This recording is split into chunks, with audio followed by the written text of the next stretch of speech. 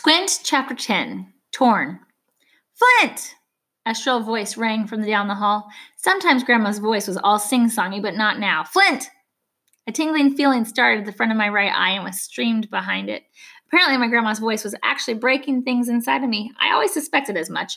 Or maybe my eye was extra irritated today. I don't know if it was those awful contacts or going on that hike. You need to answer me, Grandma stepped into the doorway. I could see her big blonde hair and blue eyes. I looked up. Hey, Grandma. I tried to sound like I had barely heard her for the first time. Do you have rocks in your ears? She said. No, I said. Sorry, I was looking something up. She softened a little. You didn't walk the Hulk, did you? She asked. Sorry, I said. I meant to. It's just that. So, Grandma interrupted. This is when you show that you're sorry by running out of here and taking care of it. She only waited a moment. I got up out of my chair and passed her before wiping my weepy eye. No use getting her worried. I found the Hulk in the brush outside of Grandma's flower bed, the moving mound of brown fur among all the other colors. Hey, Hulk, I said and lowered my voice. Come here, I've got a job for you. I tried to sound a little like Batman or something real tough, but it was the same way that Squint would talk to Rock. I caught the Hulk around the back and the belly and worked my hands up to loop on his collar to hook on his leash. I tried not to get too close to his mouth. His Hulk breath smelled worse than the boys' locker room, and that's definitely a downside to the gamma rays that they never mention in the comic books. Blinding light hit me, and immediately my eyes stung. Stupid sun, right in my eyes. It took a couple of seconds to recover, but then we set off. I passed our neighbors, then the family from Italy.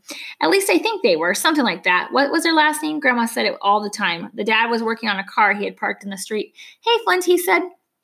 Adults usually call me by my real name. But what was his name? Marco, Marcello, Milano. I nodded and let out a mumble that meant hello. Why do people say hello when passing each other? Most people don't stop to talk, and I'm fine with that.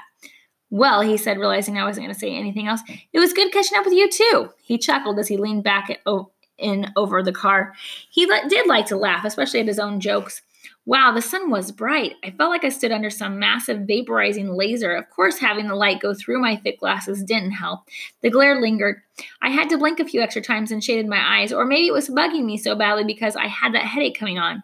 I could already feel the throbbing start behind my right eye. The Hulk stopped his stubbly waddle to sniff at the base of a tree.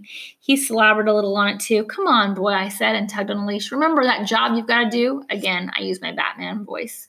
My right eye pulsed. I wiped it under my glasses with my sleeve. It was full-on watering now. Why did it still seem so bright, even with my eye closed? Pain. Real pain all through my eye. I stopped. The Hulk yanked on the leash. Stop it, I said. My voice was short and sharp. No more Batman voice. I wasn't playing. Let's go back.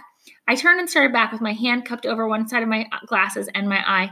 The Hulk ran back the other way, pulling on the leash and letting out short, happy, but demanding barks. He definitely wanted a full walk. I tugged back hard. I had to get inside. Ah! I almost dropped the leash. The pain surged so much I almost didn't realize that I had let the scream out. I faltered and fell to one knee on the cement. I covered my eye with the other hand as well. The Hulk licked my face. I pushed him back. Ah! I let out again. Are you okay? A deep voice asked. My eye is killing me, I said without thinking. How can I help? He asked. It was Marco or whatever his name was. I didn't answer. Can you walk? I nodded and I stood while the pain faded a bit. But I knew the next wave would hit soon. A strong arm reached around my back and under my arm. It smelled like grease and sweat, but I didn't care. Ah! My eye was nearly on fire. Those strong arms scooped me up and Marco started to run.